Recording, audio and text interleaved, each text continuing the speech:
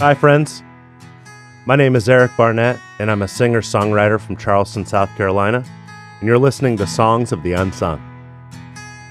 Songs of the Unsung is a podcast where I talk to fellow singer-songwriters about their music, their influences, and their songwriting process. On this week's episode, I have Cincinnati-based blues, roots, and Americana musician John Ford.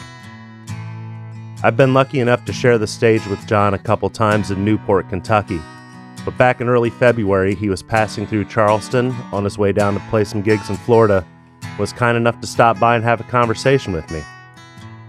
We had a great time talking about music, blues history, old guitars, and how to make it as a working musician. Enjoy my discussion with John Ford.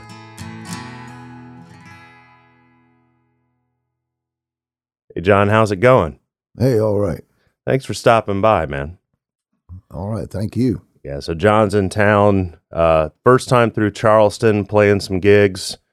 Unfortunately, came through Charleston at the coldest week on record in a few years. So, of course. Yeah, I don't know if, people tend to not like Ohio too much here for one reason or the next, and they'll blame you for bringing this through, but I know you didn't. Yeah. I was going to make a joke about that, it's like, and here I am telling jokes. Yeah, here you go. It's like I was going to say, hey, it took me a while to hitch up the trailer hitch to that cold weather and bring it all the way down here. I'll have to use that. I'm going to steal that, John.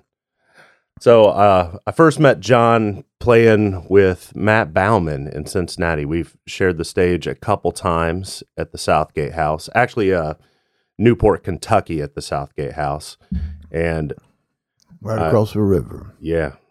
I often tell people that my favorite part of Cincinnati is Newport, Kentucky.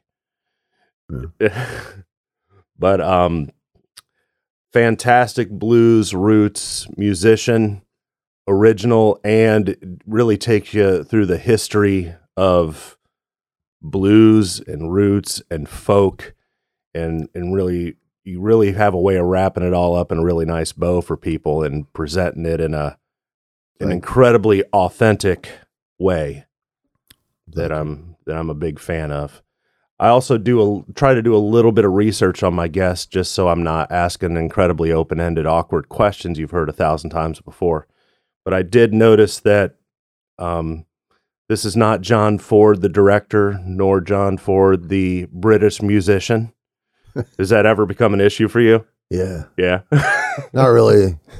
The director's long dead, but right. I think the guy from the Straubs. The Straubs, yeah. I get sometimes people are like, now, are you from England? No, that would be the other guy. That's the other.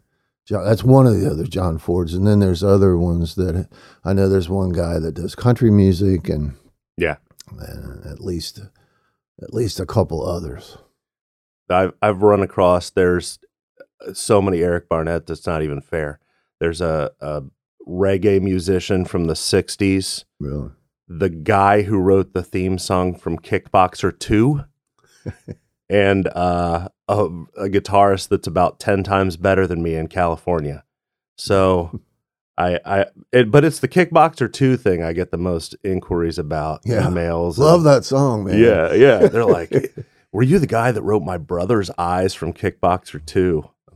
No, if only I could be that guy. There are a lot of good resources online to read about John and see what he's up to. A lot of really good press you've gotten through the years about shows you're doing. I've noticed that their blues and roots and folk is one thing where there's a pretty strong communities about, and they're tied to history, and they're really interested in folks that come through. And is that something that you've noticed? Yeah, I mean, recently, a guy named Scott Morris down in Florida, who is, I'm not sure, he's connected with the Florida Blues Society, or the West Coast Florida Blues Society or something. Yeah. He knew I was coming down this time, and, gave me a lot of good press and put some posts on Facebook and stuff like that. Excellent. Excellent. Always good to have a community you're going into. I'd hoped I was gonna be a little bit more ingrained in the Charleston blues community and have some more folks coming out and see it. I just don't know the blues folks too well here. Yeah. Well, we met some. Yeah. Yeah. Everybody that came out and saw you loved you. Let's talk about your early musical influences. So you're from New Richmond, Ohio, about 20 miles from Cincy. Yeah. And you had mentioned to me, I didn't know kind of exactly what age you are, and I'm not going to tell everybody here, but you had mentioned to me that you'd seen Ed Sullivan and watch the Beatles on Ed Sullivan. So that pinpoints it fairly accurately. Yeah. Well, yeah. Yeah. I'll say I was 4 years old. Okay. And I remember seeing the Beatles, and both times, I'm pretty sure, because one time I saw them, I guess it was the February show, and then I just thought they were on Ed Sullivan all the time. Yeah, thought it was yeah, because it seemed like every time I watched that show, those Beatles were on. So the cultural impact of something is not necessarily something you feel while it's happening a lot of the time either, especially not at that age. What was your first experience of music? Do you remember back to what initially got you? I don't remember, but my mother told me when I was 3 or 4, we started going to the store and buying records. Yeah. And I would just buy any record, I guess, because I still have a lot of children's records. And I would, she'd buy me a record, and then I'd want to go right home and listen to it and start, throwing a fit. So she couldn't get any other shopping done. So that's what, and I don't really remember that, but that's what she told me. And then, 5 or 6, some older kids in the neighborhood would play Beatle records, or they had the 45s or something. And I wound up with a few of those some kids gave me. And awesome. So, yeah, it was mostly Beatles. And then I had a cousin down in Kentucky that played guitar, and he's about 15 years older than me. Uh-huh. I think. He won't tell me how old he is either. And he played a lot of Chet Atkins. And, oh, wow. And what I later came to find out was old folk songs. When I was a kid, I thought it was just country music, but he'd do songs like Freight Train and okay, just old folk songs like that I didn't.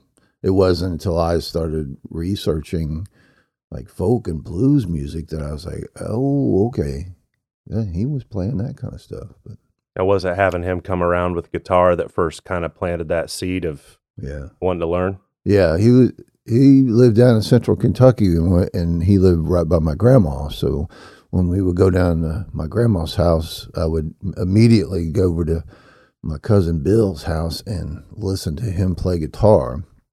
And I remember he learned to play guitar while he was in the Army, I guess. And I remember him playing the theme from the Bonanza show. Oh, yeah. Doom, doom, doom, doom, doom, Yeah. I thought that was cool. When did you start playing? I think I was 8. Uh-huh. My mother bought me a guitar, that Decca guitar I think I was telling you about, with the slotted headstock. Yeah. And it was like a toy guitar, $15 guitar at Kmart. And I brought it home and immediately wrote my first tune. Really?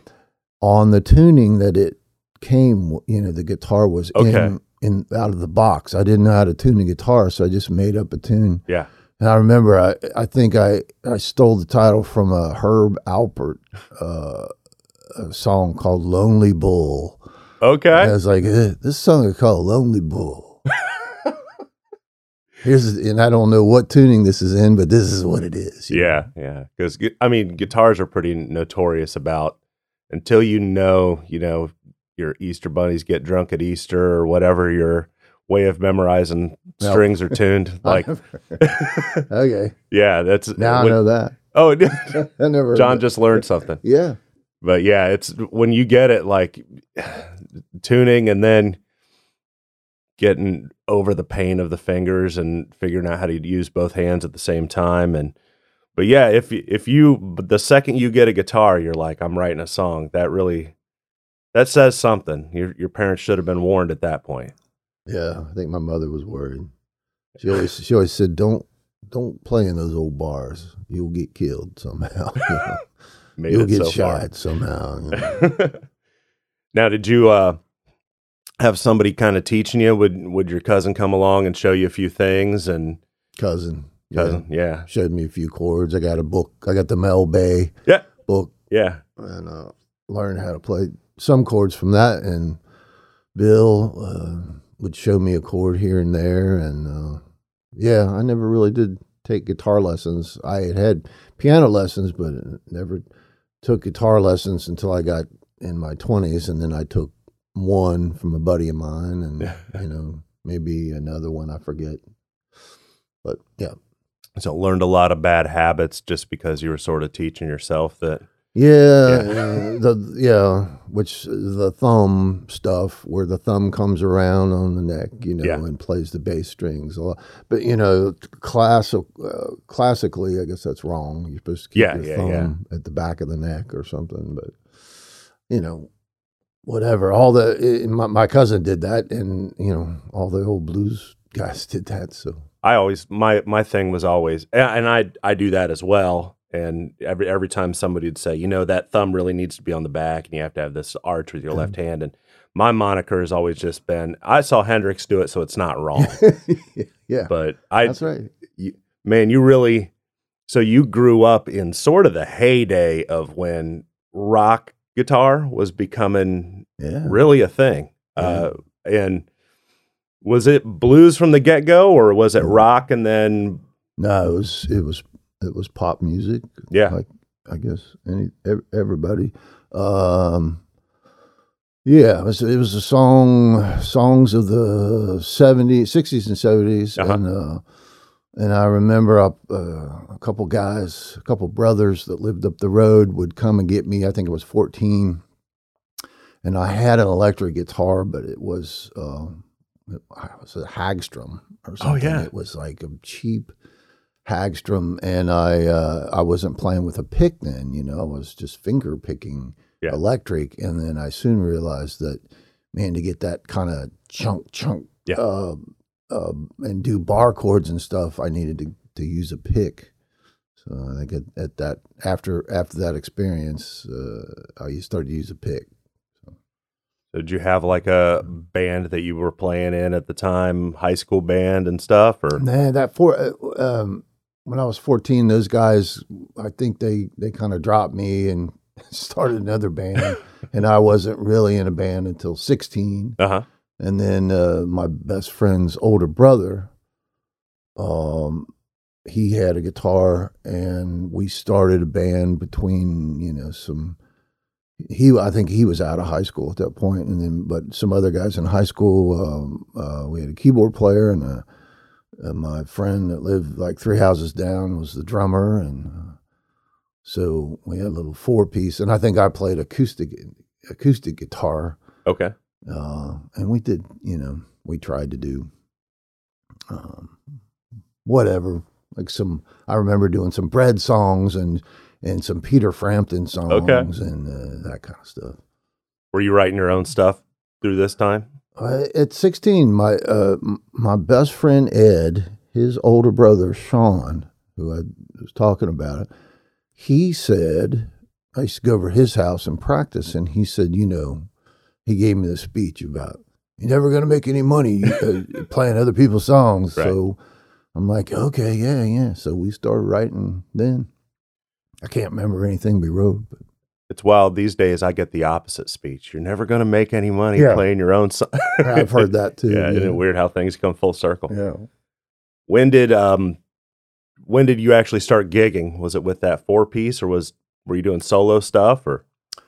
Let's see. I guess with with the band, with the first band, and we called it. That was when, you know, in the mid to late '70s, when all the bands were like Chicago and Kansas, and yeah. So we named ourselves Alaska.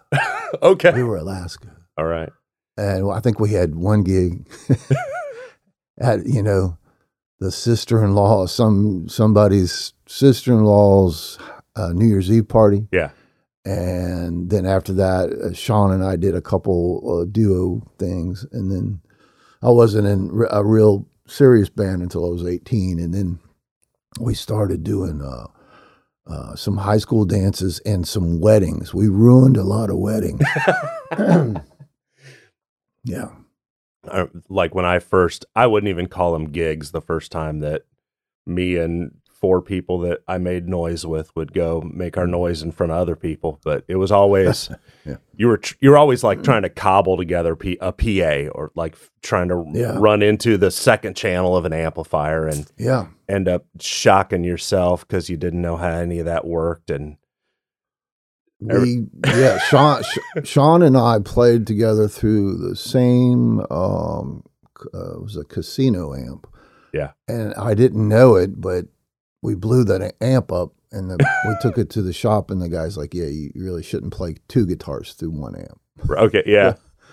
And then we had this old Silvertone amp, which I didn't even know it was a Silvertone at the time. It was just this big old block-looking amp with about 3 knobs on it, and this great big old. It was one of those custom cabinets with like 1 or 2 15s in it with the padding on it. You know? But somebody had spray painted it and another color, I forget what it was, and put like some Christmas lights in it somehow to where it was, you know, it was like a disco speaker or something. Oh yeah. And we used that. That was our PA. Well, that's awesome. Yeah, it's finding the thing that works. When I was in high school, my school, the marching band, had this like PV used to make these big giant kind of keyboard amps that would have the multiple inputs in, and they had this big giant PV amp that I'm saying they let us borrow this. I don't know what the statute of limitations on it. It's been at least 25 years. But whenever we wanted to play anything, all of a sudden that keyboard amp would be missing from the band room for the weekend. And same here. Yeah. Been there, done. Yeah. We used to, you were talking about a Fender Bassman. Yeah.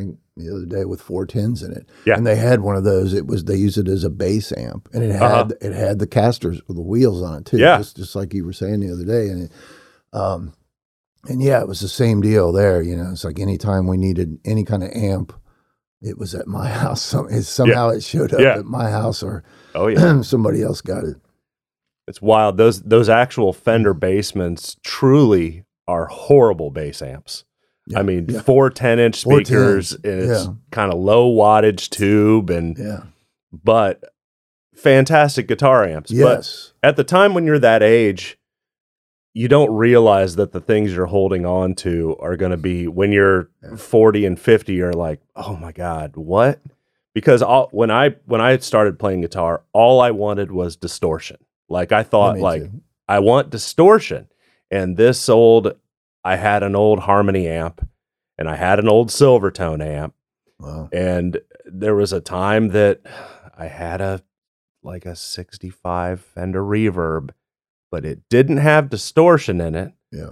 So I was like, oh, you know, this little PV amp has a button that says distortion, and I was like, I'm not even interested in overdrive. I want distortion. And But then now you're like, I'd kill for that one knob Silvertone. Yeah, and all the older guys at the music store would say, "You need this amp," and I'd be like, "Well, it doesn't have distortion. You know? I'm gonna pick this amp." This other amp. And like, okay. Yeah, and then I was there at just the right age that all of a sudden people are like, "Oh, you know, this digital pedal has all these amplifiers in it," and you're like, "Oh, that's so cool." And then it's so efficient. If I could have saved all the money from the hot garbage I tried to buy and just held on to all the stuff, and that's part of it. That's part of getting wisdom. When did the blues come into play? I'd always done blues tunes, I guess, but I didn't. Hang on, voice is going. You're good. But I guess we would do like one blues tune. I'm trying to think of what that would have been. Maybe Jimi Hendrix's Red House or something, Yeah, that's cool. We can do that one, but that's it. And when you're young, I don't know. I always thought, blues is all right. I could always kind of sing it, but it's only 3 chords, and it's like, man, that would get boring if you did like 2 blues songs. And so you think in those terms, and you want to do something more complicated to show that you have all this, musical knowledge, and then I didn't get in really. The blues bug didn't hit me till really late. I would say about 15 years ago, almost more like 20 now. But when Ray Charles died, they made that movie with Jamie Foxx called Ray. And I wound up getting the soundtrack to the movie or something. I think that's what it was. And just really listening to Ray Charles' voice. And I fell in love with Ray Charles' voice. Man, I was like, man, that guy could sing. Yeah. And from there, basically, I got into the black voice, and from there it went to Sonny Terry, Brownie McGee, and I started noticing all the inflections of these old blues folk singers, and then from there it went to Robert Johnson, Muddy Waters, Howlin' Wolf, and then I got into the real classic blues guys, and then I started learning about the history of it and everything, and then I just got into it so much. But it started with Ray Charles. Maybe I'll back up a little bit. I was the band I was in. We started doing some Allman Brothers. Okay. So I was doing a few Allman Brothers tunes, but it really didn't click in until I really paid attention to Ray Charles. I feel like a lot of people's conception, blues is a very loaded term, and it tends to point people in a specific direction. Like even your website is johnfordblues.com. And, when I was telling folks you were coming to town, I was like, okay, blues, but not your Chicago electric 145 blues. That's, and, not to knock on that. It's his own thing. I like it. Yeah. When I was young, I was right at that age when Nirvana did their MTV Unplugged, and they finished with a Lead Belly tune, Where'd You Sleep Last Night? And I was really into that, and it got me interested. Maybe I ought to look this Lead Belly guy up. If Kurt Cobain likes him, let's see what he's about. Yeah. And I was like, wow, this isn't B.B. King. This isn't, my baby left me, and then I remember we went to, I was in the high school jazz band, and we went to DC for a trip, and part of that visit is we went to the Smithsonian, and that was like right in the mid 90s when they did that big, it was some sort of blues exhibition, and I bought this compilation that had Lead Belly on it, and then that's when it had Sonny Terry, it had Lightning Hopkins on it. It had all the kind of acoustic, more, the Delta, the Mississippi Delta acoustic stuff. And I was like, this isn't, and and this is country blues. Absolutely. And I hate to use that term a lot of times, because I used to think country blues was like country music, but a little on the sadder. Bluesy side. Yeah. Yeah. And it's like, no, it's just rural, Delta blues, folky blues.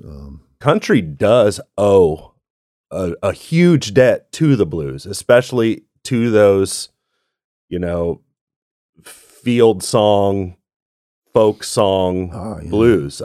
And so a lot of people look at like the blues also did a thing where it went to England and all those guys really started getting into Muddy Waters and getting it, but that's more kind of electric blues, Clapton and even the Rolling Stones wanted to be a blues band. Yeah.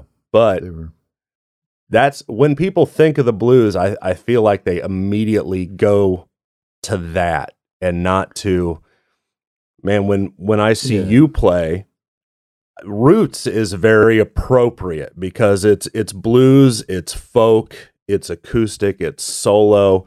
On your recordings you have upright bass and you have drums and you have some piano here and there and harmonica and things. But to me, it's very like going through the South. It could be the soundtrack of a Ken Burns documentary, or it could be a Coen Brothers movie, Yeah, awesome. I think a lot of people, I know what you're saying. I think a lot of people, when they think of blues, unless they're 90 years old, their first experience of the blues was Eric Clapton or John Mayall. Yeah. They think of electric guitar players, and it's kind of like if you go to see like the blues, what do they call it, the IBC or the blues contest that every blues society has. I always kind of viewed that as more of a guitar fest where it's like these, it's whoever can play the fastest guitar. Yeah, it's blues, but it's still electric guitar based, and it's who can play the coolest and the fastest. And that tends to be the definition of the blues, whereas I think of it as, it's like, so the real blues to me is some guy in Mississippi sitting down at an old bar and playing a guitar that's barely held together, or it's not the best guitar. And I see like a lot of probably rub some people the wrong way, but so people that have a lot of they have 12 guitars and they're all just immaculate and the greatest. Whereas like, the guys that I've seen play would have like a Hondo 2 guitar, and it would be pink sparkle. They probably got it at a pawn shop, and it was probably the cheapest one they could get, and it was like, I'll take this one. And it was a T Model Ford, the blues singer T Model Ford. I used to play this old Peavey, I don't know what it was. It was like an Explorer, I mean, it definitely looked like a heavy metal guitar, but that was probably all that was in the pawn shop that day or whatever, Yeah. I remember when I was in college, I'd taken a class on, the class itself was just called The Aesthetics of Black Music. And it was an elective in the School of Music that I was in. And they brought a blues guitarist out of Toledo, and man, for the life of me, I can't remember his name. Blind guy, and he had 2 jazz masters, 2 just of the oldest jazz masters, and one of them he had all these like nickels glued to it. Oh wow! And I'm just like, why? Is that part? At the time, I'm 18. Is that part of the sound? Like, nah, I'm blind. I can tell which one's which. Yeah, I guess so. Yeah. Wow. And then I just remember at the time I was so into gear and, I have to have this and that and this and that. And he came in with a little 1 knob, probably 5-watt amp that looked like it was about to blow, and plugged in, and with 1 amplifier and a guitar. And he just, to be able to go with this minimal thing that, like you said, isn't the newest, isn't the best. It's what they could get their hands on and what they can afford. And that's probably what's putting food on their table, and that's a special thing, Yeah, I've had a guy, the guy that does a lot of my guitar work, said he was down in Memphis, and he said the best guitar sound that he heard was some guy in the street playing through a like an old PA head, into this like custom PA column or something, just something thrown together. And he said that was the best guitar sound he'd heard the whole time he was in Memphis. And it's like, he's like, it comes from the hands, Oh, yeah. And yeah, so much of that is just him playing through that rig all the time. Yeah. And just working and getting his sound right. And we've been like geeking out about guitarists. When you get them together, they're always going to talk about guitars, and performers are always going to talk about their PA and how they tweak it and whatnot. So we've been talking about that. And the point is, you have to just have experience with whatever rig you decide on and figure out how to milk the most that you can milk out of it and sound like you on it. Yeah. So that being said, John, he drives in with a car that is just loaded to the gills. 2 speakers, 4 guitars. But when he sets it up, you can hear why it's all there. I mean, I'm always buying a new thing and in search of, I'll sound good once I get this, without actually going, I need to just decide upon a thing and then figure out how to sound good on it. But yeah, man. And then kind of had a little fun because he's also being his own tech. John was in here working on tearing a harmonica apart and ripping a guitar apart and putting a toothpick in it. And yeah, you gotta have toothpicks in the guitars. Yeah, that's like I told Eric, I said, you ain't a true blues man until you start putting toothpicks in your guitars to hold them together.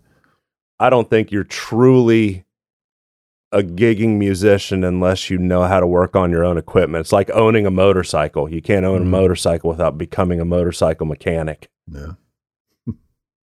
So, albums, man, you've got, as far as I can tell, 1 full length, 3 EPs. First one, is there more that I just don't know? No, I think you're right. Yeah, you know more than I do. I forgot about the first one. The Injection of the Blues? Yeah, I forgot about that one.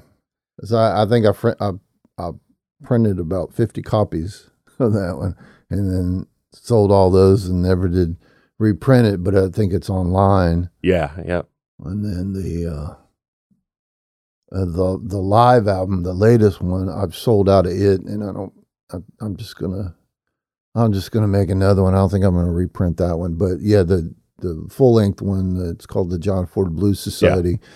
I still got copies of that, and I still have copies of the 5-song EP, Songs from Room 414. That's a pretty neat one because you actually recorded that where Robert Johnson recorded. There's not a whole lot of Robert Johnson out there. What, 29, 27 or 29, I forget. Yeah. And then 16 of them were recorded in the room you recorded. Yeah. Now, is that still like a working hotel? As far as I know, it's been 10 years, almost 10 years since we went down in October of 2012. My wife and I drove down there, and I have a buddy that lives in San Antonio. His name's Jason Armstrong, and he's a drummer, and we used to play in a band together. And he knew somebody that worked at the hotel or something, and kind of put me in contact with them, and I was able to, get a couple rooms in that hotel. Actually rented room 414 and room 413 because room 413 has a bed in it and 414 does not. It's like a sitting room. Okay. And we went down and I took an old reel-to-reel tape recorder. And that's not how Robert Johnson recorded, but it was, it was the closest thing I could get, I guess. Yeah. It was a tube. I still have it. I don't know if it works, but it's a tube reel-to-reel quarter-inch reel-to-reel, and took a mixing board and a couple mics, and went down there and sat in the corner where Robert Johnson sat. You kind of find this stuff online about where he sat, you know, and what room it was and all that. And tried to get as close as I could to where he would have been and how they would have recorded. They recorded him and he faced the corner of the room. And there's different theories on why he did that. Some say he was kind of hiding from the other musicians in the room and didn't want them to see what he was playing and how he was playing. And then other people say he was doing a thing called corner loading, which gave the guitar a little bit more bass end, I think, pointing it into the corner. And recorded a bunch of songs down there and kind of whittled them down to 5 songs. And I remember when we got there, because I mean, it's a big old grand hotel. Yeah. And it reminded me of the hotel in The Shining. Okay.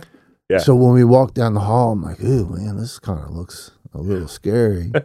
And there was a lady that was helping us with our bags. You know, I think she was pulling the cart with all our luggage on it and guitars and all. And I said, "Yeah, I wanted to get here earlier in the day." I said, "It's already like 5 o'clock or 4 or 5 o'clock." And I said, I'm not going to get anything done today. And she's like, "Oh, you got plenty of time." She said, "The spirits don't come out till midnight." This is great. Oh, that's cool. Was that one of those places where I was kind of talking about how I'd gone through Muscle Shoals, Alabama, and been in the studio that all these like classic songs are recorded in. And I am definitely not a superstitious guy at all, but just being in there and looking over and seeing the equipment and just being in the space, I did feel something, man. I felt there's a mojo, or I don't know what you want to call it, but did you feel that? After she said the spirits don't come out till midnight, and I was facing the corner, every sound that my wife made in the other room, I'd jump and turn around and figured it was Robert Johnson coming to say, "What are you doing here?" Yeah. What gives you the right? Yeah. Yeah. Well, that's awesome, man. That's very cool. You happy with the way it turned out and everything? Oh, certain aspects, you always, yeah. Are you able to go back and listen to things you've done before and actually be objective about it, or is it like I try? I'm terrible about it. I'll go back and I can't listen to it. I'll be like, "Oh God, burn it all." Yeah, yeah. But I'm kind of like that too, and I think everybody is, because you watch. I watched something where Paul McCartney, and it was back when George Harrison was still alive, and it was where the 3 Beatles, minus John Lennon, had met. They were together with George Martin, and they were going over the tracks, and George Martin was sitting there pulling up single tracks, and I noticed. I think it was on Golden Slumbers. Paul McCartney's kind of like the camera's on him, and he kind of sings along on a certain point in that song. He's like kind of mouthing the words, and he kind of cringes. Really? And I know it was because of some note he hit or something that he didn't like, and he was just like, give it the cringe, like, oh. And Golden Slumbers of all tracks, that's like one where my brother and I are huge Beatles fans, and we'll even talk about that. We've talked about that song for, I mean, to us, like part of what I haven't liked about this Let It Be documentary that comes out is I don't want to see my heroes argue and make mistakes. So we actually haven't watched the whole thing just because it's like, let me have them on their pedestal. But yeah, it's, if Paul McCartney can't even go back and look at what he's done, we should feel, I mean, maybe not feel better about what we've done. We're not Paul McCartney.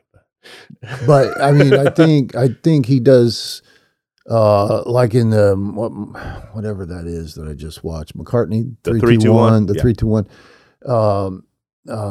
3-2-1. He does like a lot of the stuff he did that he points out to Rick Rubin, and Yeah. Rick Rubin's standing there going, yeah, this is awesome. And he does like McCartney does, this is, I like doing this. But I guess what I'm saying is, there is one song that at least, that it's kind of true with everybody, that it's hard to listen to yourself. Yeah. I know Mick Jagger always says he can't listen to stuff. Yeah.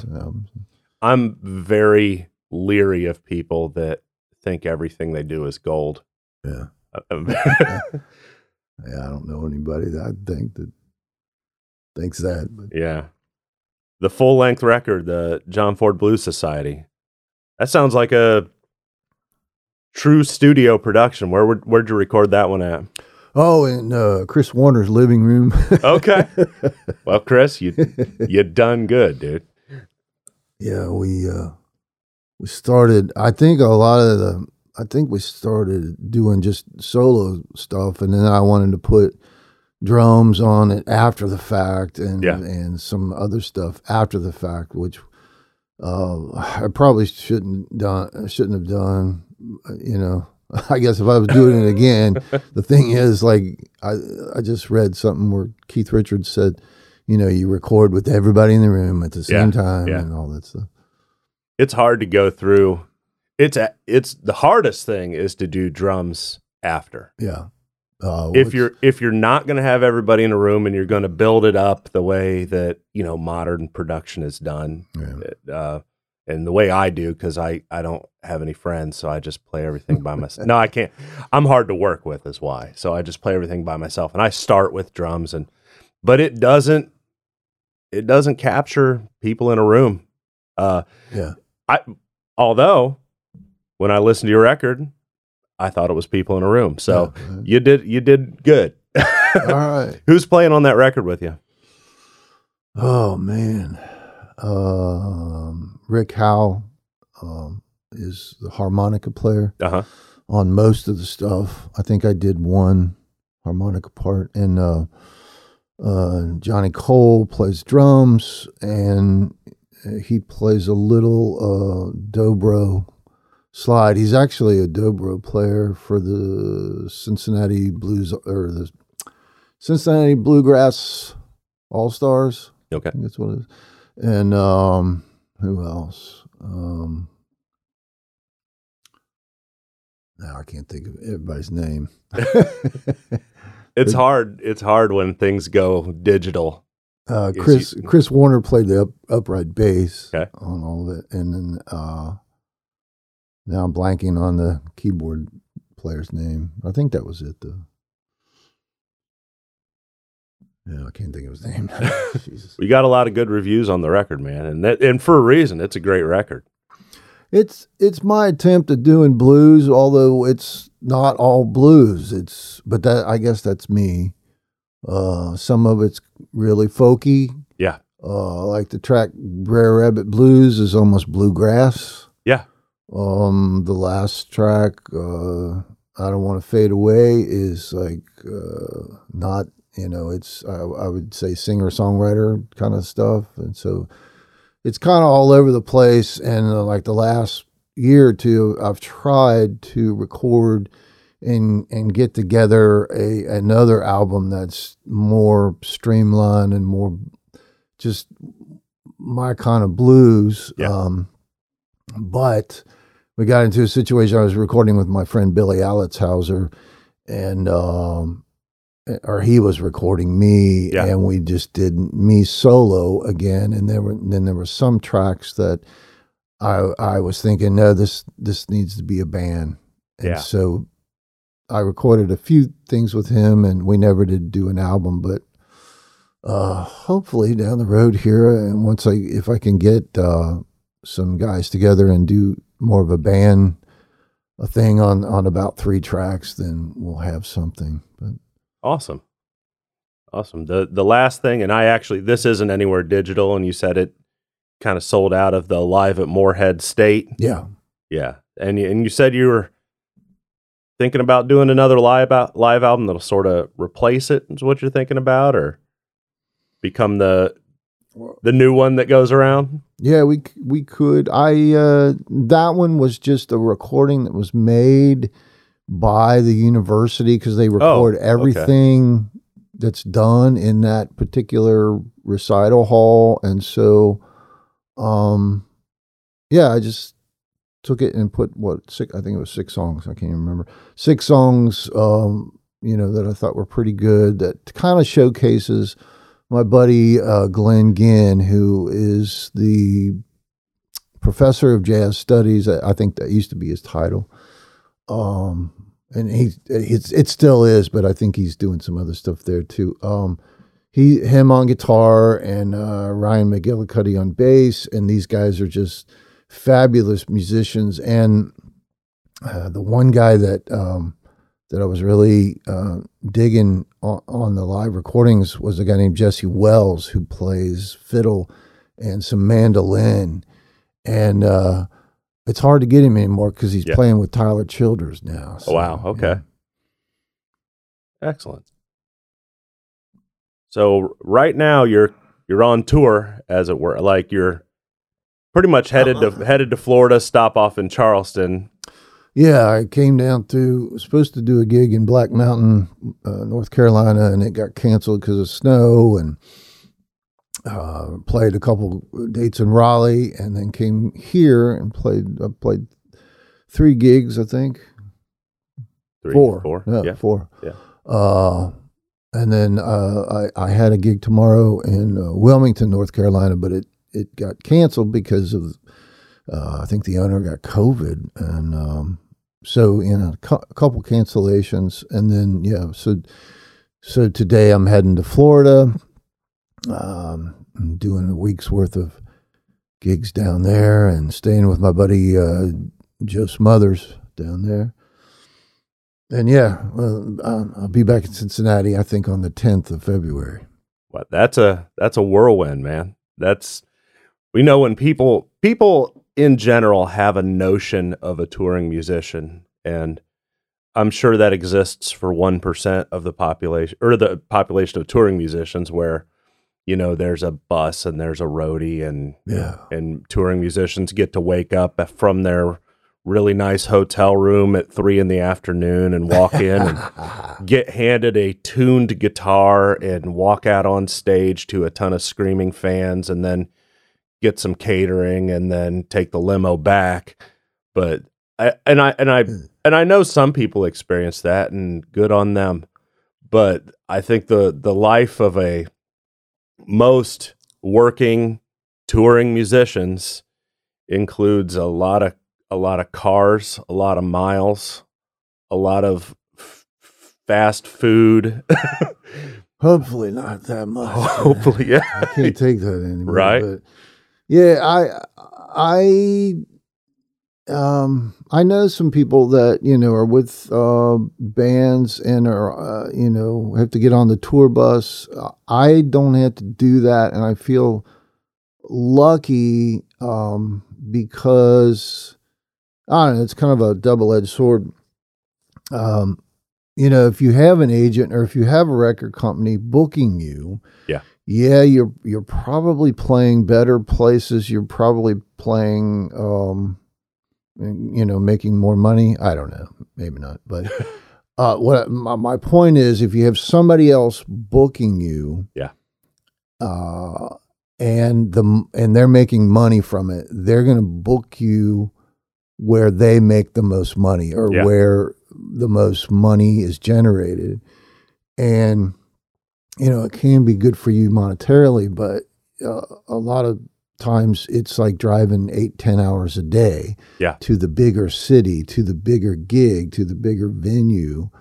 And so I try to limit my driving to like 4 or 5, maybe 6 hours in a day, where if I'm driving and have to play that night, I don't like to drive any more than 4, maybe 5 hours. And at least stay in a place for a little bit too, like kind of do it somewhat regionally, where it's not like it's that 4 to 6 every day. Yeah. Yeah. Yeah. But I think that's the difference. And I book myself. So Yeah. I try to book, to where the driving is minimal and I know, where I can stay with friends or, Yeah. something like Yeah. that. And, you don't get burnt out because everybody talks about, getting burnt out on the road. And, Yeah. I don't know. I think I do it, in a way that makes me happy. Not to say that, it'd be nice to have somebody doing your booking, an agent or somebody, Yeah. manager, somebody doing your booking for you, because it does take up at least 50% of my time. Sure. It takes up a lot of time, but still, if you could find somebody that really had your best interest at heart, and not going, I'm going to make a lot of money off this guy. Let's book him in Atlanta, then Chicago the next day. And then, Well, it also, one thing that just knowing you, and even just if I just saw you play as a musician and I came and saw you play, like, the word that pops to mind first is authenticity. And I know that you're probably too humble to say like, oh yeah, that's the point of it. But you don't want to risk trading your authenticity for anything. It seems like, to me, that's been a important thing, is staying true to the music that you enjoy doing. And yeah, that's true. I think I've always kind of done that, to where I tend to do, back when I was 18 and you had to learn certain songs to play, you had to learn the popular songs, and there were songs that just worked better. And so all the bands played them. And I'm sure that's the way it is today. Everybody knows those songs 100% that work. Yeah. But now, I'd say for the last 10, 15 years, I pretty much do what I fall in love with. I can't do a song just because it's popular. Right. I do, because every one of the songs I do now, at one point, I fell in love with the song and I just went, I have to do this song. This is such a great song. I have to do this. And, well, what you're able to do is something that, I aspire to one day, where you're always going to have people coming up requesting whatever their song is. And you've figured out how to, I've heard you play some Stones and I've heard you play some Allman Brothers but you never play it like trying to say, I'm going to try to sound like the Stones, or I'm going to try to sound like.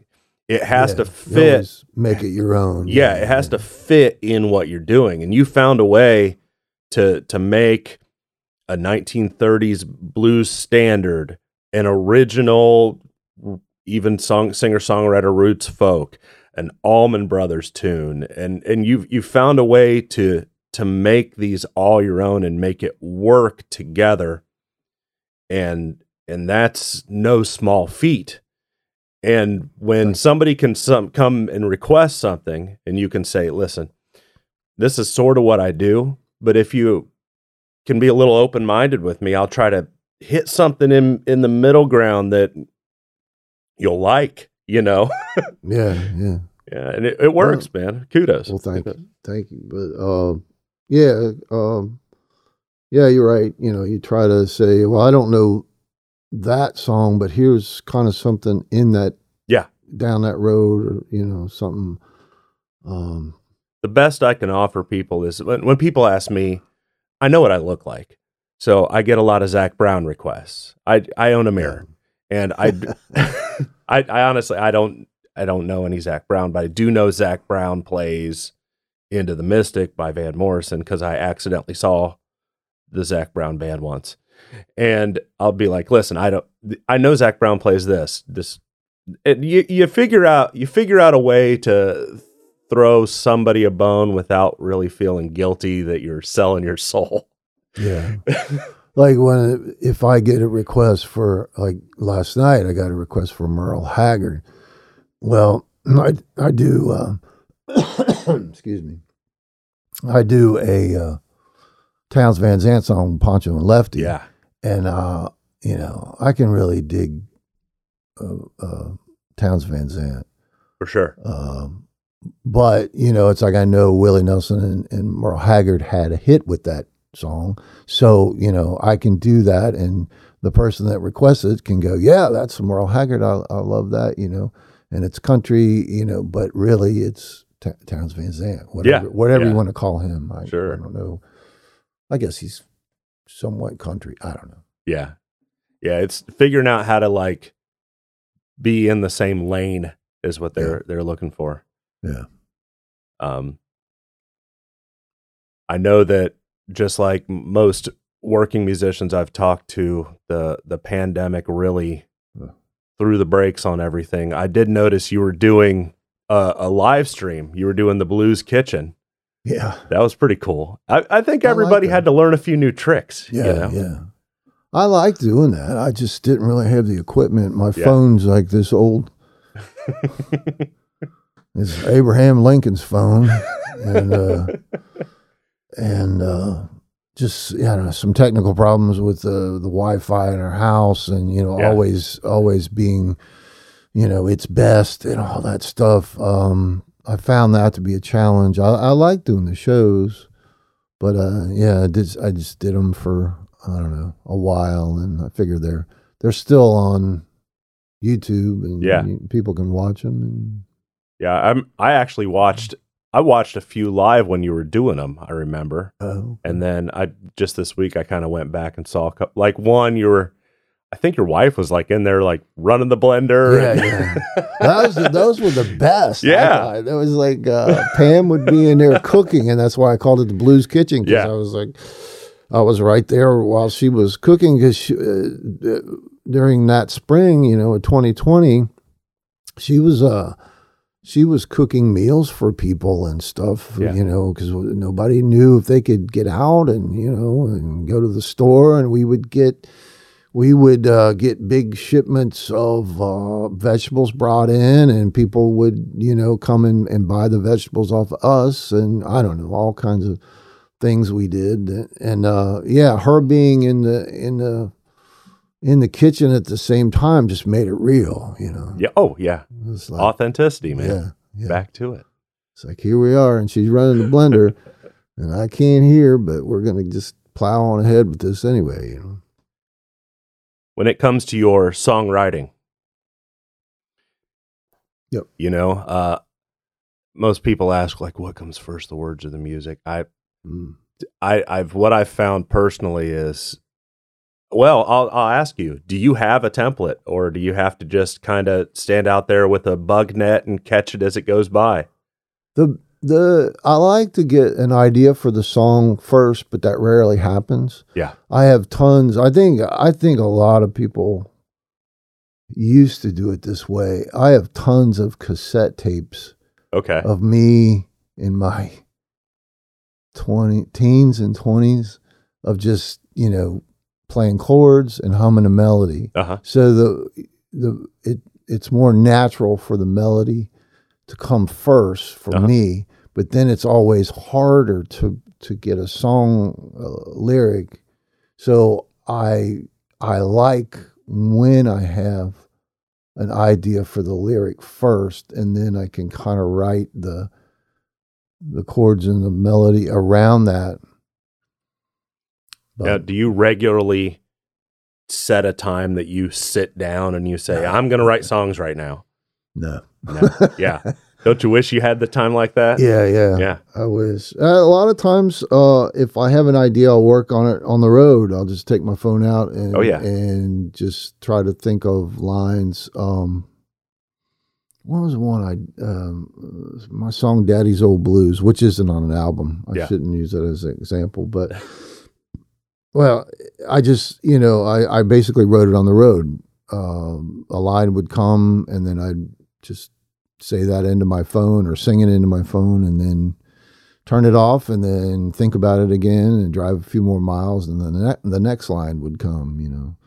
So that works. And then sometimes it's like I got this idea, and the last song I think I wrote was, man, I just wanted to write a song I wanted to write a song like Bob Dylan would, and just have like 10 verses. Yeah. And I don't think it worked. I don't know if it worked out or not, but because certain songs kind of lend themselves to that, and certain songs don't.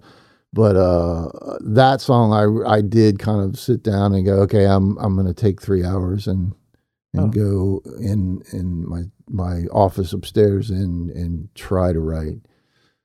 So that one was kind of deliberately done. I think Bob Dylan, isn't he kind of notorious for, he will continue to tinker? Doesn't he like continue to swap out words and verses? And he does. I know he does. I saw him, I think, was it January of 2020, or I don't know. It was just, a couple of years ago. Yeah. I saw him up in Columbus, Ohio, and he did a version of Blowing in the Wind that you didn't even know it was blowing in the wind until he said Blowing in the Wind. Sure. It was a totally different melody, totally different chords. I might have seen him on that same tour. Did he had the band with him, and did he touch a guitar? No. Right. Played on keyboards piano.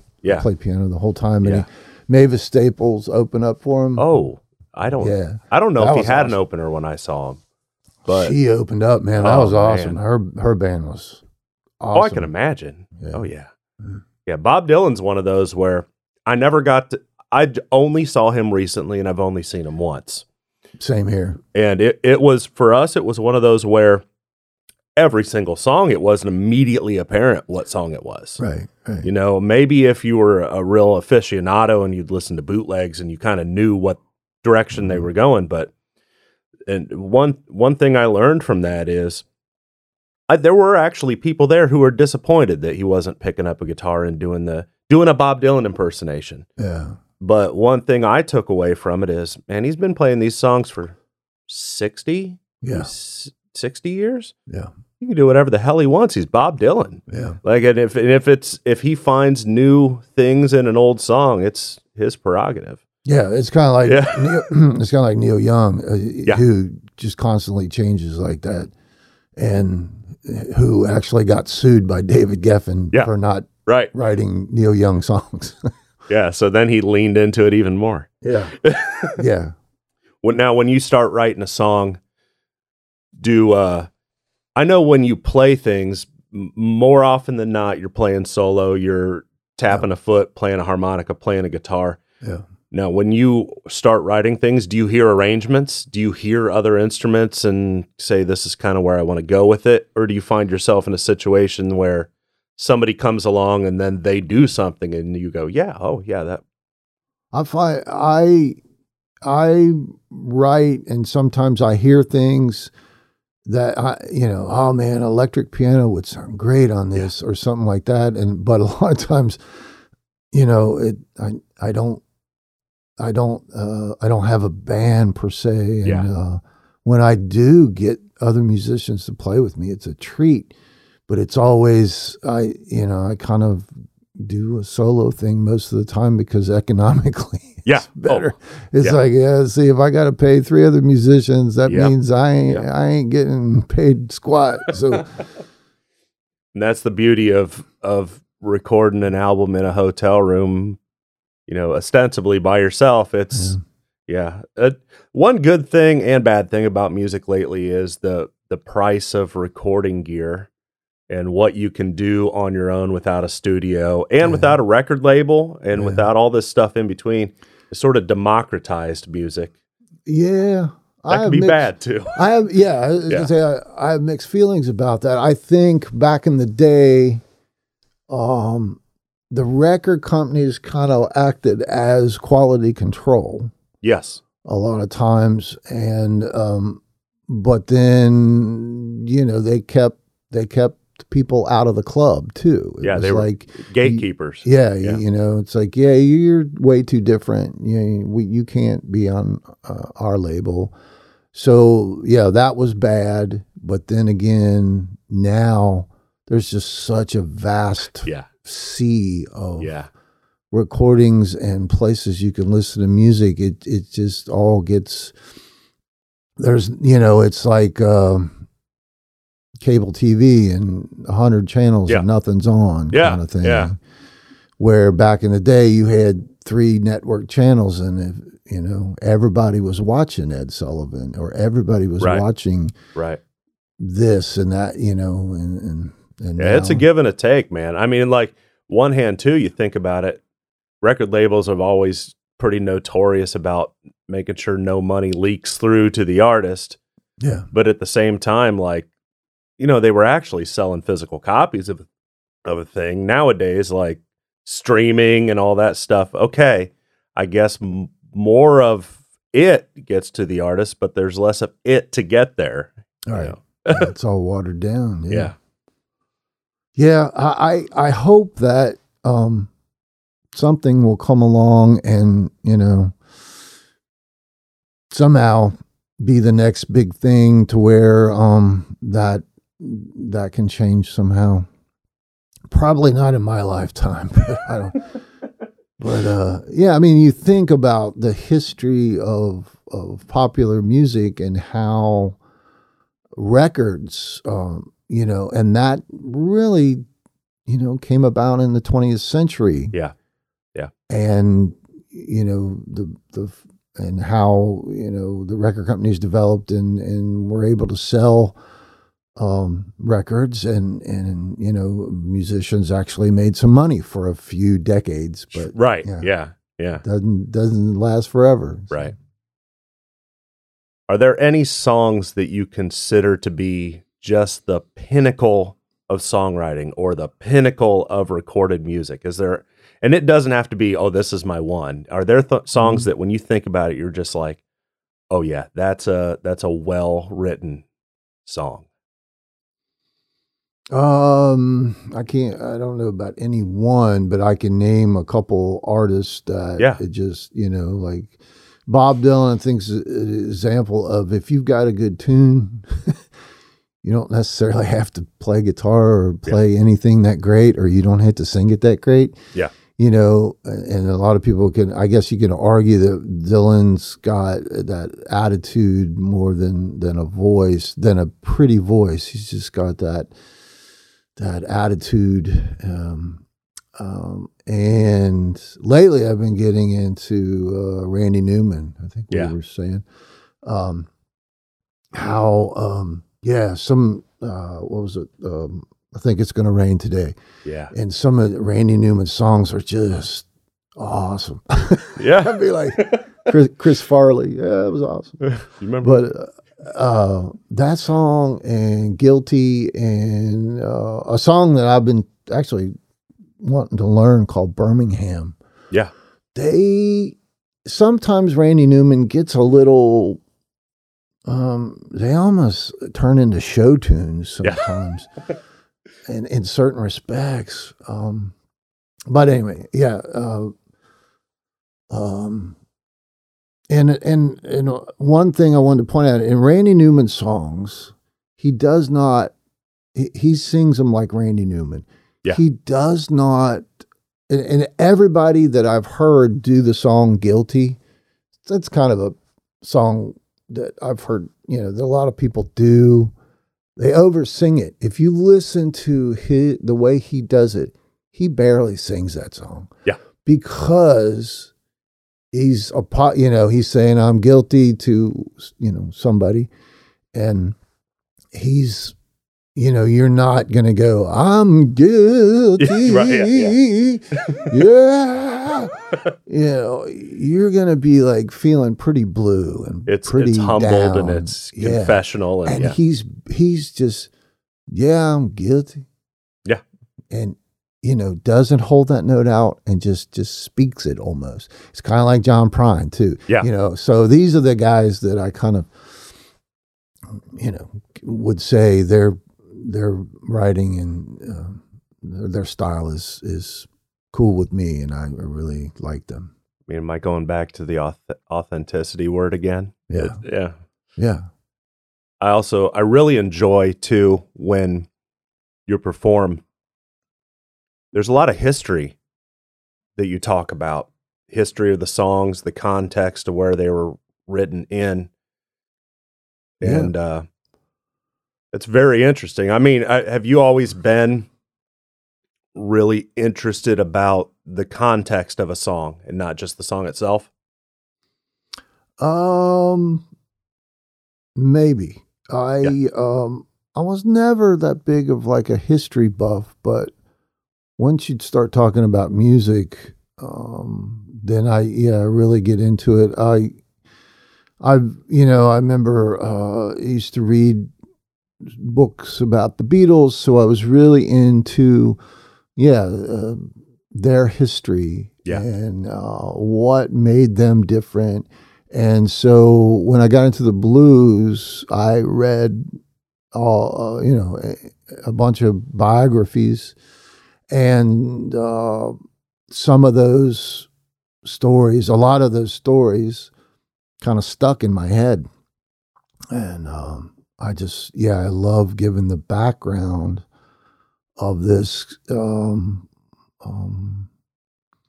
trying to think of a line. There's a line in a song that I wrote called Running from the Delta. It's a story about Son House's relationship with Willie Brown. And no, I just blanked out. I got there's a line in it that says, it talks about Son House being at Parchment Farm. yeah. As he was in prison twice, or he was thrown in went to Parchment Farm for killing a man in self-defense. Yeah. He says, and that's why he kind of left the Delta. But he talks about Captain Jack at Parchment Farm, and who was the boss man or whatever, the guy that was in charge of the prisoners when they were working out in the fields. And I think the line that I used was, he'll write his name up and down your back, meaning he had the whip, and he would crack the whip and beat your back till he wrote his name. Yeah. And just, that kind of thing, and what these guys went through. Yeah. I always say that blues music is like a lot of traditional blues music is slow. I think Delta blues music in particular, because man, if you work 12 hours in a field all day, worn out, and you come home and you're gonna write a song, or you're gonna play for some people, you're not gonna be like a bluegrass band, right? Yeah, you're gonna be like, you're just not going to have the energy for it. You're going to be taking it easy. For sure. Yeah. Also, I mean, some of the places you've played and the people that you've run into, you can't play where you've played without picking up history and all of that stuff. It's awesome, man. It's awesome that you going through the Mississippi, playing place like Shack Up Inn, Hambone Art Gallery, Levon's, Iron Horse Grill. I mean, a lot of these places it's just in it. It's in those places. Yeah. And a lot of those places in Clarksdale are owned by people from elsewhere. Yeah. But if you hang around Clarksdale enough, you run into people. And I ran into this, friends with this guy named Robert Birdsong, who's a local historian. And he has told me so much, so many stories that I'm indebted to him, man, because he does these walking tours, like when the Juke Joint Festival goes on in April, he'll do like these walking tours, and I've sat down with him and just talked about, things that I've read. And I'll say, what about this? Have you ever heard of this? And there was one particular instance that I said, I read in Howlin' Wolf's biography that he met his mother here. He had been kicked out of his home when he was 14 by his mother, and went to live with an uncle or something at first, and then man, he had a terrible childhood, and he, long after he had been to Chicago, and he was successful, he went back to Clarksdale, and somebody said they were in Wade Walton's barbershop. And I'm telling Robert this story, and I said, I heard the story, I read the story, that he's in Wade Walton's barbershop, and a cop comes in there and says, well, your mother lives right down the street here. And he said, no. And he went and met his mother, and it didn't go so well. She was kind of a religious zealot, and she basically disowned him for playing blues music, the music of the devil. And anyway, Robert researched that, and the next time I went down there, he walked me through. He said, this right here, we used to be Wade Walton's barbershop. And he said he would have walked down this alley and into this other alley, and he said, this comes out on Issaquena Street. And he said, from what I know, the apartment buildings that his mother lived in used to be right here, and there was a vacant lot there now. Okay. But, he's like back in the, it probably would have been the 50s. Said, she used to live right here, and this is what happened. And to tell you, to kind of finish the story, they met, they hugged, they hadn't seen each other in years, and he took Howlin' Wolf took a $500 bill and slipped it into her pocket. Wow. And then about, a few minutes later, she reached in her pocket and found that, and knew that he had put it in there, put that $500 bill in her pocket, and she took it out and threw it on the ground and spat on it. And she said, I will not have the devil's money, and turned around and walked away. And he never saw his mother again. Wow. And Hubert Sumlin says that Howlin' Wolf cried all the way to Memphis. Oh, man. That's going to be my next song, Cried All the Way to Memphis. Great, right man. there. Yeah. I am such a sucker for stories. Oh yeah. Especially this, and you say you can go down there and there are people that'll tell you stories and show you places, and I am such a sucker for that, man. Or even when you were talking about watching Paul McCartney or reading about the Beatles or reading these biographies. Yeah. I love music so much, man, that there's nothing like hearing these stories, especially when it's a guy who, knew the guy or bumped into a guy or the son of a guy. And that's so cool, man. That's so cool. Before I let you get out of here, tell me some of these names that are signed on your guitar. A lot of them people don't really know. I think the most famous one is Taj Mahal. Yeah. Had Taj Mahal sign it a couple years ago. And that was at, when we were all at John Hurt's, granddaughter's place. That's where Mississippi John Hurt's house is now. Taj Mahal came there in October of 2019 and did a concert. Him and Jesse Colin Young and I forget who else, Guy Davis and some other people put on a show there, and it was, in front of, there were maybe 200 people there. Wow. So it was just great to see Taj Mahal in that setting.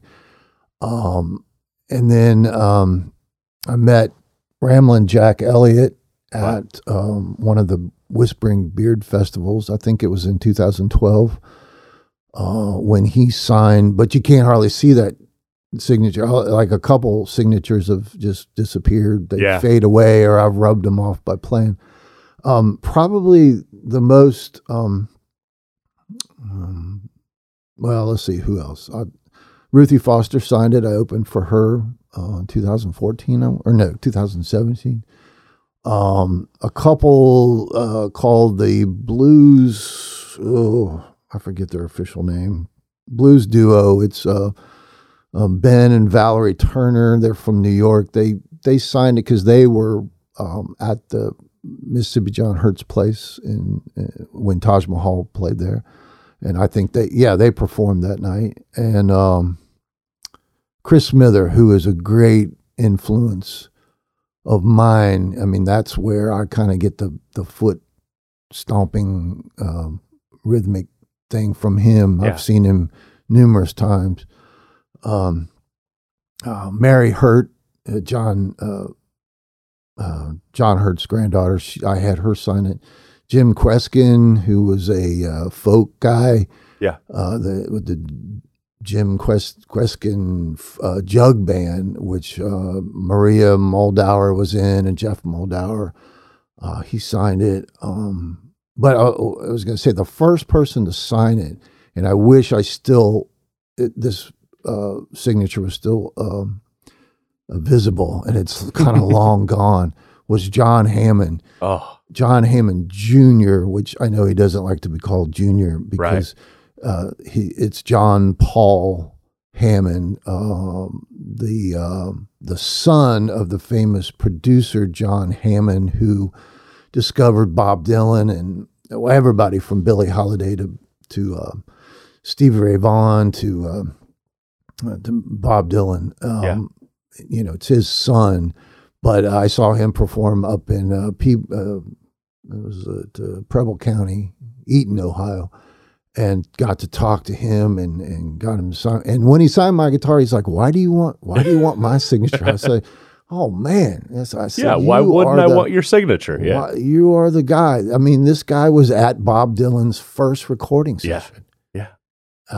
He played with the band. Yeah. Before they played with Bob Dylan. When they were like the Hawks. Yeah. Yeah. Yeah. Awesome. I bought an album and he signed it. He's like, that's Charlie Musselwhite's first studio session right there. Yeah. Yeah. And just an incredible voice, incredible sense of the blues. You talk about stories. John Hammond can tell you stories all day long, just of these, meeting Sonny Boy Williamson, opening for Howlin' Wolf. Oh man. Telling Jimi Hendrix that he should probably go to England. It would be a good idea for him to go to England. Yeah. Thanks, John. Yeah. Thanks, John Hammond Jr. for. No, yeah. Yeah. No. For telling Jimmy. That was. Yeah. That worked out, I guess. Yeah. Yeah. Awesome. Man, you got a song you can share for us today, John?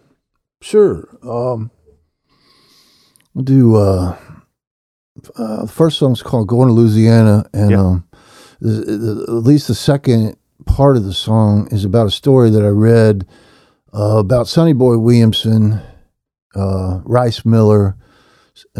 His name was, he was born actually Alec Ford, and then his mother married a man named Miller, and his nickname became Rice Miller. And then when he went to Chicago, he changed his name to Sonny Boy Williamson, like the first harmonica player, Sonny Boy Williamson, number one. Rice Miller went to New York and just said, "Well, I'm Sonny Boy Williamson now," so he became Sonny Boy Williamson number two. But he used to play the King Biscuit Flower Hour with Robert Lockwood Jr., whose mother was romantically involved with Robert Johnson. So Robert Lockwood kind of called Robert Johnson his stepdaddy, and learned a lot of stuff. Actually, he knew songs that Robert Johnson never recorded. Wow. But anyway, those two characters, Robert Lockwood Jr. and Sonny Boy Williamson, would play in the Delta, and they both lived in Helena, Arkansas. So they'd have to beat it to the river like late at night. They'd have to be to the river by midnight because the ferry that took them across would close at midnight. And one night they're running late, and Robert Lockwood had kind of a fast car, and they went, ran into the police, and the police knew they were speeding, started chasing them, and they actually beat the police to the river, got on the ferry, went across, and the ferry operator said, "Well, it's midnight. I'm going to close. I'm not going to go back and get the police so they can come here and arrest you." So that's that story. And just a side note, that ferry operator, I mention his name in the song. Yeah. Because his name was Jenkins. No, I can't remember. Not Walter Jenkins, but Harold Jenkins. Harold Jenkins, yeah. And Harold Jenkins Sr., he had a son named Harold Jenkins Jr. And if you know your country music, Harold Jenkins Jr. Became the country singer Conway Twitty. Okay. Kind of an interesting tidbit. So I always wanted to write a song about that, and the whole song's not really about that, but I at least managed to get it into the last couple verses about that story. And so that's Going to Louisiana. Very cool, man. Let's hear it.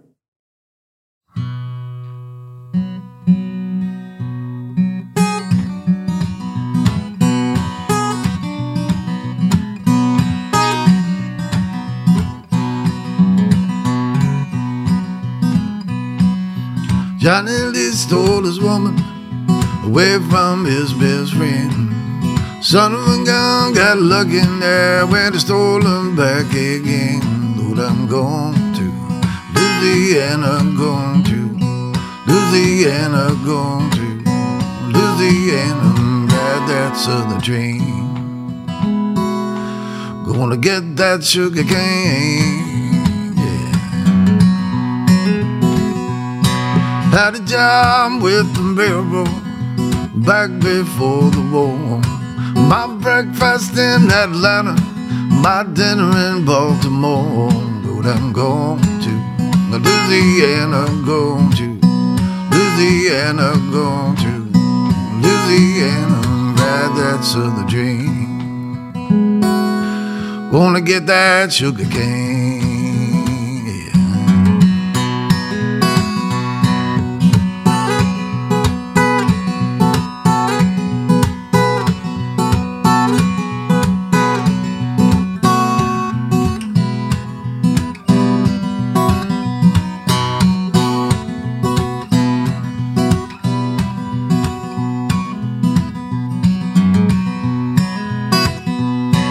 On Highway 61, there's a policeman.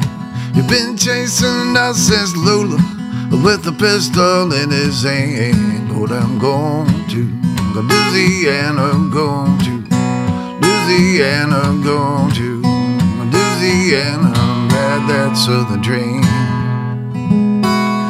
Gonna get that sugar cane, yeah.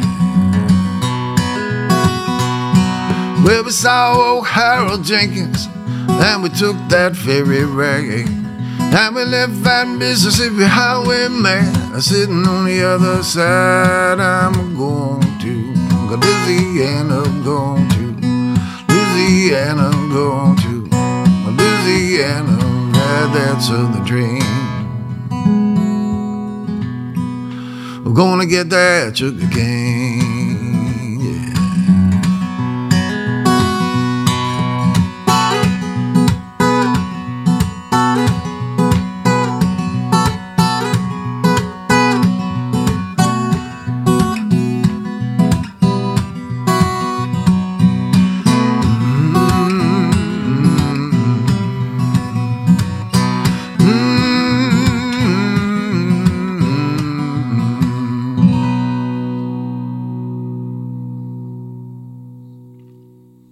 Going to Louisiana.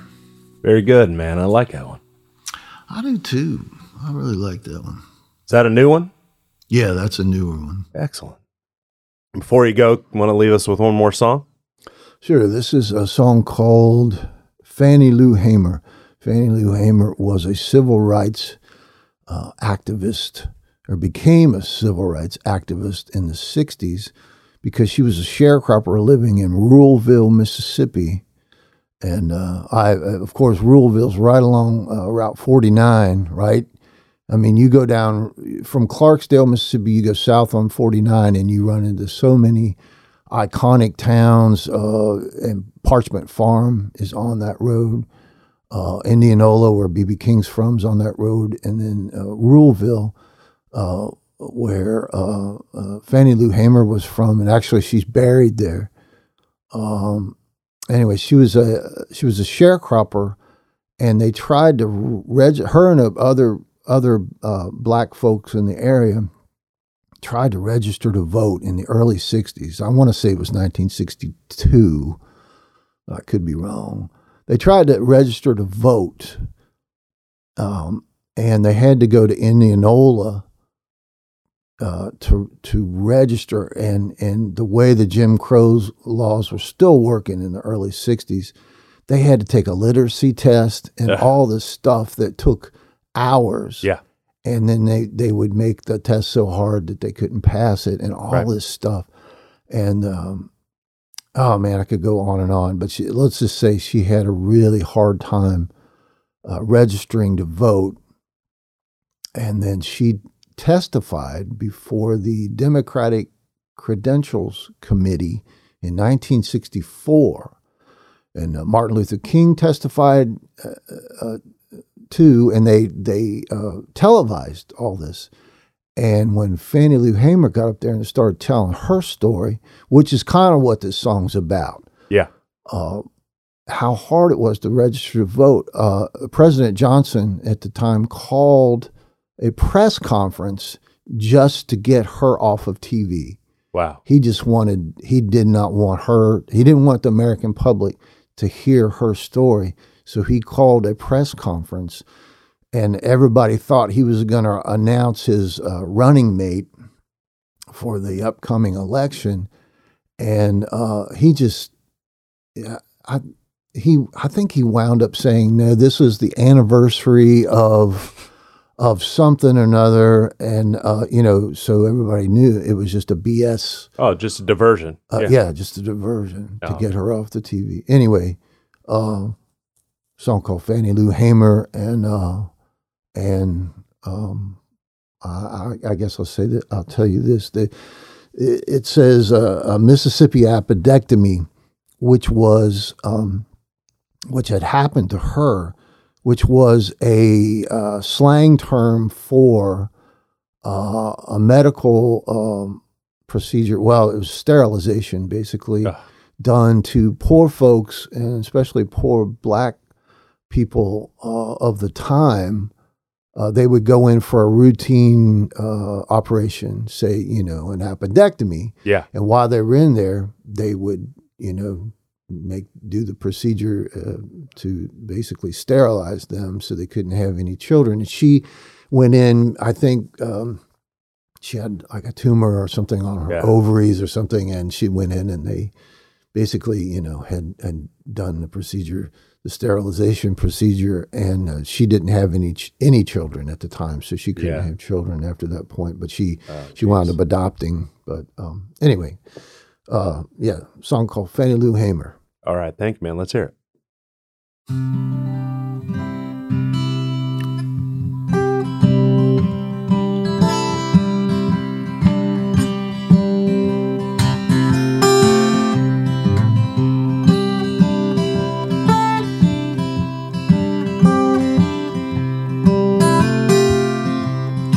Fannie Lou Hamer's got something to say, Lord, something to say. They took them cameras and they took them away from Mr. LBJ. They took the cameras away, Lord.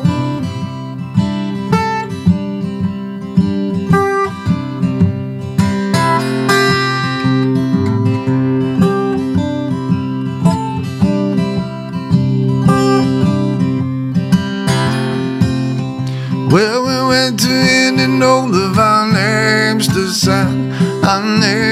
to sign right across that land. They told the bus driver got to pay that fine. Mr. Bus Driver, you cross the color line. Oh.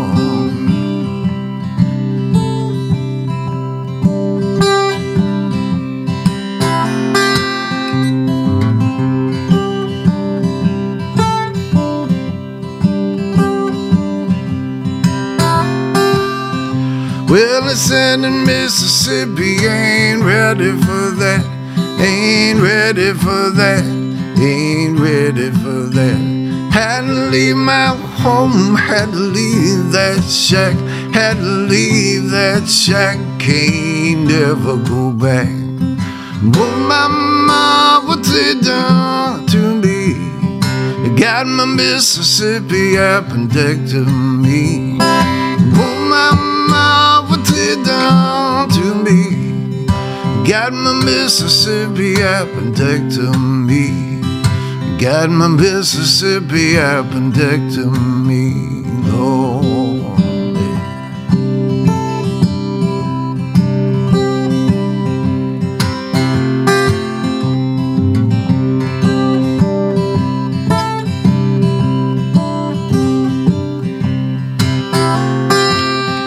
Well, the highway patrol, this is what he said. This is what he said, this is what he said. Gonna make you wish you was dead. Make you wish you was dead. Make you wish you was dead, Lord.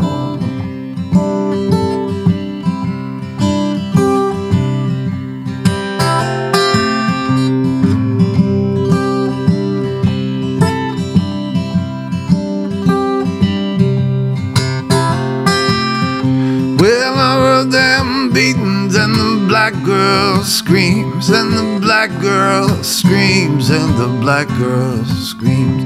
Can you say yes, sir? I don't know what you mean. I don't know what you mean. I don't know what you mean, Lord.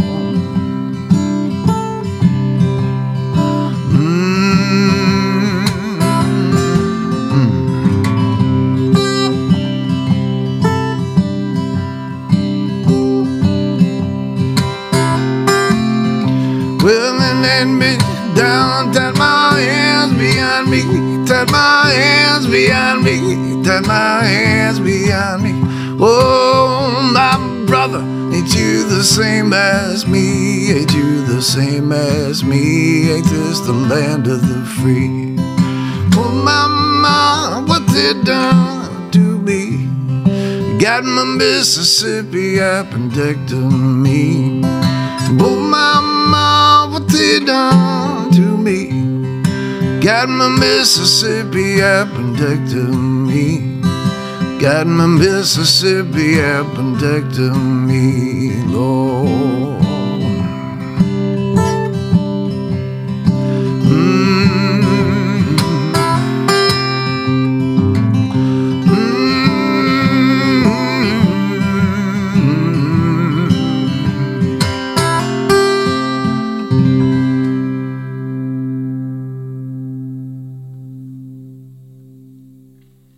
Fannie Lou Hamer.